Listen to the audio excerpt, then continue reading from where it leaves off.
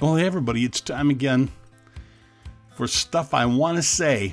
I'm going to add this podcast to the feed a little earlier because of my schedule. I'm kind of back at it, and I speak out of town next week up in Wisconsin at Camp Fairwood. And, we'll probably be able to do an episode up there, but because of preparations and catching up on things here at the church and such, just have a moment here on my day off. And we're in episode number 4 of Building Better Relationships, a series of podcasts for men about building better relationships. And if you recall, we talked about loving, we talked about the power of honor, we talked about seeking forgiveness, and we're going to talk again about seeking forgiveness. This is number 4, part 2 of seeking forgiveness. I once heard Joe Stowell tell a funny story about a woman and a man who'd been married for 50 years, and they didn't get along very well, but the kids had a 50-year wedding anniversary party for them, and they kind of kept up appearances for that. And when it was all over and everything cleared out, they're sitting there alone in the hall, and the wife says to the husband, I really don't like you. And he says, I don't like you either. She says, I just been praying that God just takes one of us home. And then she said, and after he answers my prayer, I think I'll go live with my sister in South Bend. I don't suppose that really is a very funny story, especially to me, because when I've heard Joe Stowell tell this story, my wife does have a sister in South Bend, and I wanted to go up to him and say, where did you hear that story? Well, we're in a series of talks about better relationships. And here's my very best relationship advice, men. 3 things. If you want a good relationship with somebody, number 1, don't sin against them. Don't ever sin against them. That's my best advice. And that's not original with me. I got it from the Apostle John in his little epistle, 1 John, don't sin. But if you do sin, second thing, but if you do sin, make it right. And if you make it right, number 3, make it right. Do it right. Not sorry, not sorry. Not sorry, not sorry.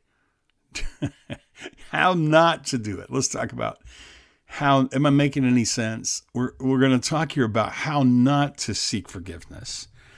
What not to say. Someone called this in an article from Time Magazine. My friend David Whiting quoted Time Magazine, and he called this a faux apology. When you express regret, but you really don't acknowledge any wrongdoing. Here's what Time Magazine said about a faux apology. A faux apology is the if apology, if I did something wrong, or the passive apology when a person says, all right, mistakes were made, as if they didn't make them. Or the person in their apology says, I really didn't mean it. Or they apologize, but they say, you're too sensitive. It's the no I and too much you apology. Or, the old I have a dark side apology, or I'm Irish, or I'm Baptist, or I'm German, or whatever. I'm Dutch. It's just who I am. It's my Enneagram number. It's my spiritual gift, etc. I have a dark side apology. This is a faux apology. An if apology is a faux apology. A passive apology, mistakes were made, is a faux apology. I didn't mean it, is a faux apology. You're too sensitive, too much I and not enough, too much you and not enough I. That's a faux apology. Or I have a dark side. It's just who I am. That's a faux apology. Or the one that accuses. Look, I'm sorry you misunderstood what I was saying. I'm sorry. With you, it seems like I just can't do anything right. Well, that's not an apology. That's a false apology. That's a faux apology. Or there's the hostile apology. Okay, I'm sorry. Are you happy now? Do you have what you wanted? None of these really are apologizing right. They're not seeking forgiveness at all, really. They're not seeking forgiveness in the right way. They're a faux apology. They're an excuse for seeking forgiveness. This is not how you do it. So remember, don't sin against somebody if you want a relationship with them.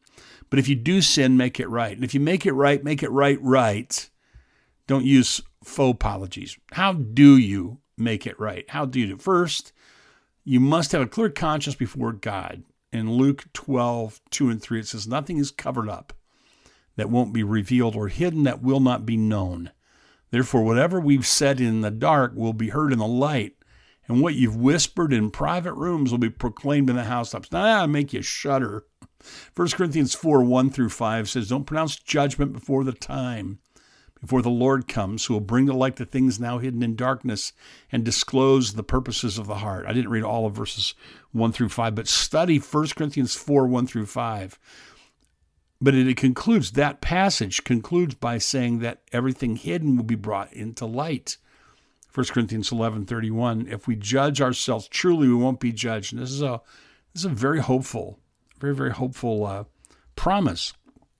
Even if it's small, if there's a sin against somebody, take care of it. Even if it happened a long time ago, take care of it. Ken Sande, who's written a wonderful book called The Peacemaker, says follow the 7 A's of apology.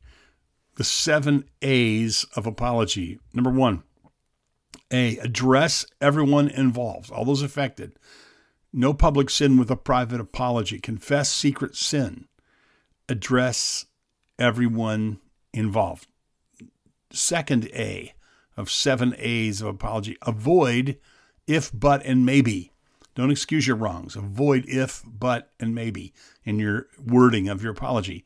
Third A, admit specifically. Both attitudes and actions. Include attitudes and actions so the person gets the idea. You may confess something that doesn't matter too much to them and leave unconfessed something that really matters. So if you confess the actions and the attitudes behind them, you're more likely to win a hearing from the person that you need to apologize to. Address everyone involved. 2, avoid if, but, and maybe. 3, admit specifically. 4, acknowledge the hurt. Express sorrow for hurting someone. Relive the offense through their emotions, through their eyes. See it how they see it. Listen to them. Let them talk about it. Even if you've apologized or you want to apologize, you kind of want to say, hey, like, let's not go into it again. I'll make it stop. I'll ask forgiveness. No, listen to them. So, because then you're going to be able to relive the offense the way they saw it. Even if they saw it wrong, it's how they saw it and how they feel about it. So acknowledge the hurt. 5, accept the consequences, such as making restitution. Accept the consequences. 6, alter your behavior. Change your attitudes and actions. And someone who you apologize to may not fully apologize to you until they're able to really see that your attitude and your actions have changed. And then number 7A, the 7th A of apology is ask for forgiveness. Say the words, I was wrong. Will you forgive me? So imagine your last apology. Did you address everyone involved? Did you avoid if, but, and maybe? Did you admit attitudes and actions specifically? Did you acknowledge the hurt? Did you accept the consequences? Did you alter your behavior? Did you actually ask for forgiveness? And this is, gentlemen, this is a powerful source, if you will, of reconciliation and of building good relationships. Is unless you plan on never sinning, you've got to be good. You've got to learn to be good at this, and seeking forgiveness or apologizing. And remember these 7 powerful words, I was wrong. Will you forgive me? Now, what will happen? What will happen if you don't seek forgiveness of your children, of your grandchildren, of your neighbors, of your coworkers, God forbid, of your wife? What will happen? Well, people that don't ask forgiveness bring great damage to relationships. They open the door to spiritual oppression. That's why Ephesians 4 says, don't let the sun go down upon your wrath because you'll give a place to the devil. So you damage relationships. You open the door to spiritual oppression in your relationships. You bring possible judgment or chastisement. James 5, for instance, or 1 Corinthians 10, speak about that very thing. Among Christians, God loves us, and he's not going to punish his children, but he will discipline his children. And if we don't seek forgiveness, God in love may allow judgment or chastisement as an expression of his love for us, like a good father, as the scriptures say there in Hebrews, like a good father disciplines the son that he loves or the daughter that he loves. So what will happen if we don't seek forgiveness? We damage relationships. We open ourselves to oppression. We open our family to demonic oppression.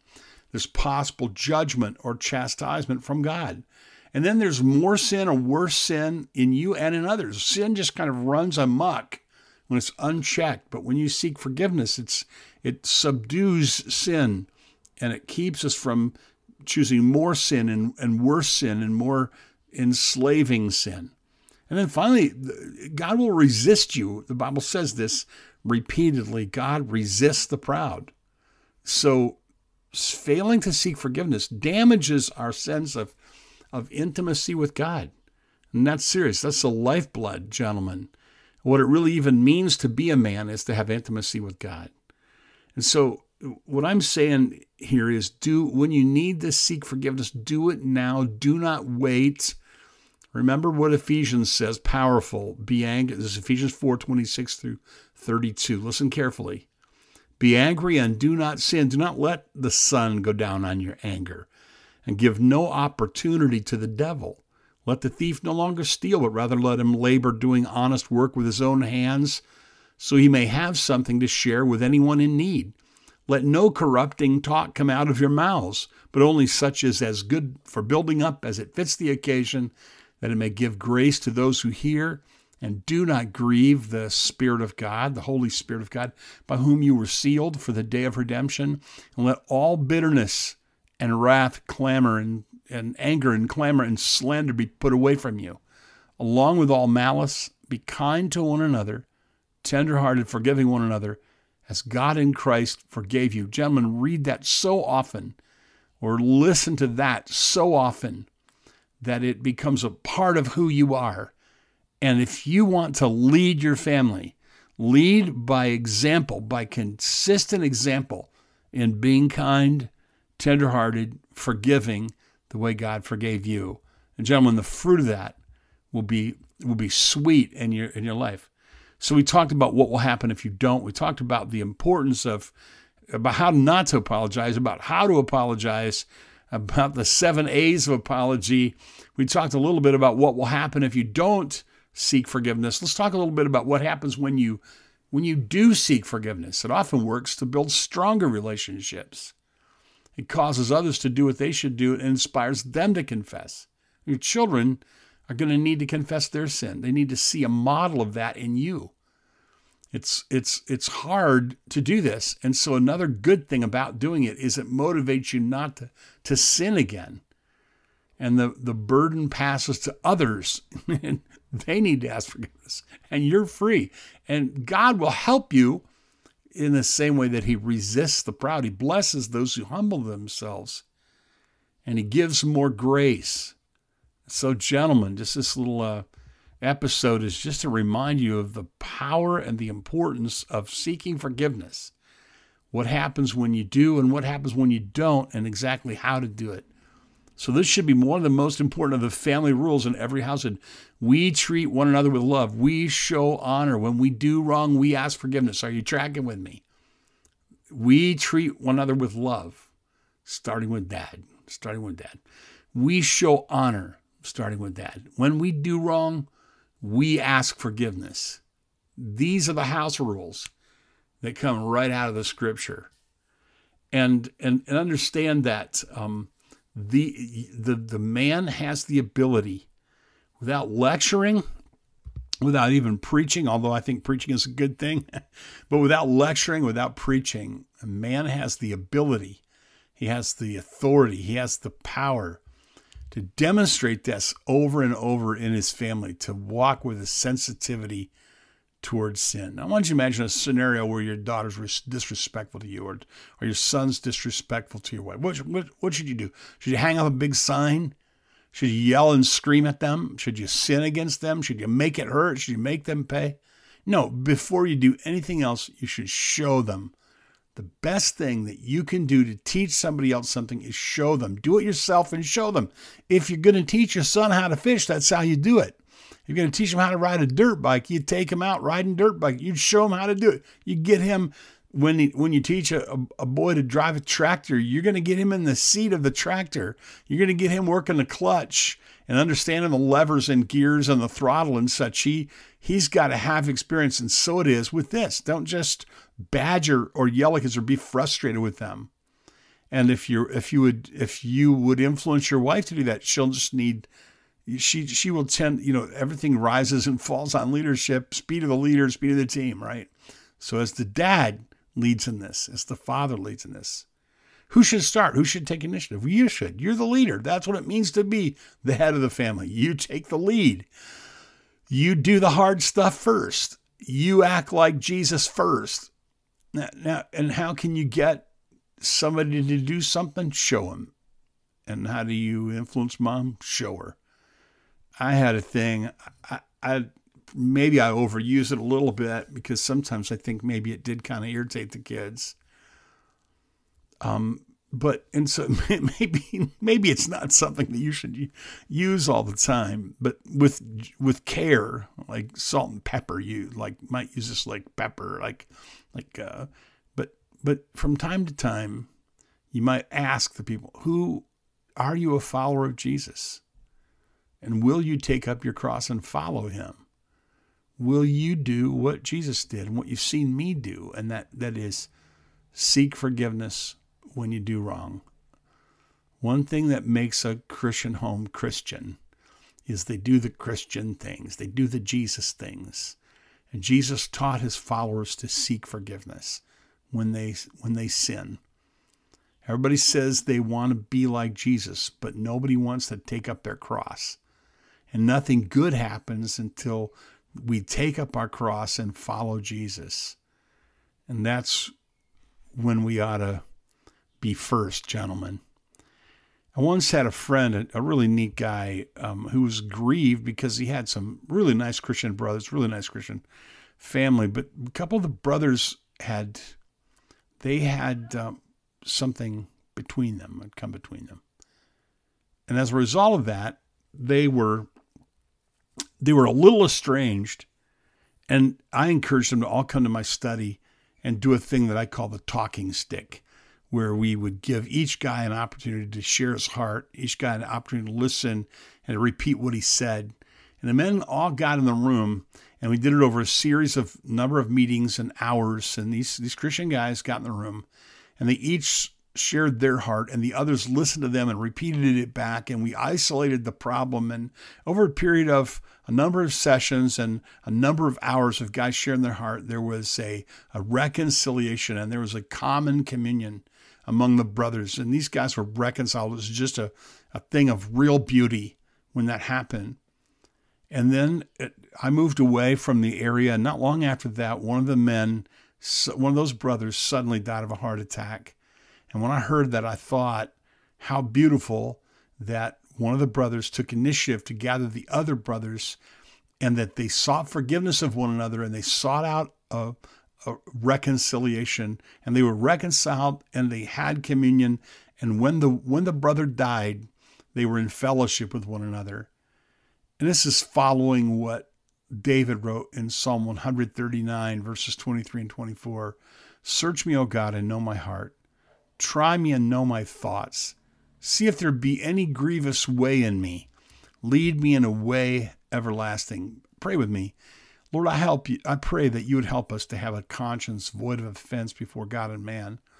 And help us to do this now while we still can, while the children are still home or young, or the grandchildren, when our wives' hearts aren't hardened, before our marriages are damaged, before our wife's spirit is broken, or before our testimony is damaged, or before it's too late.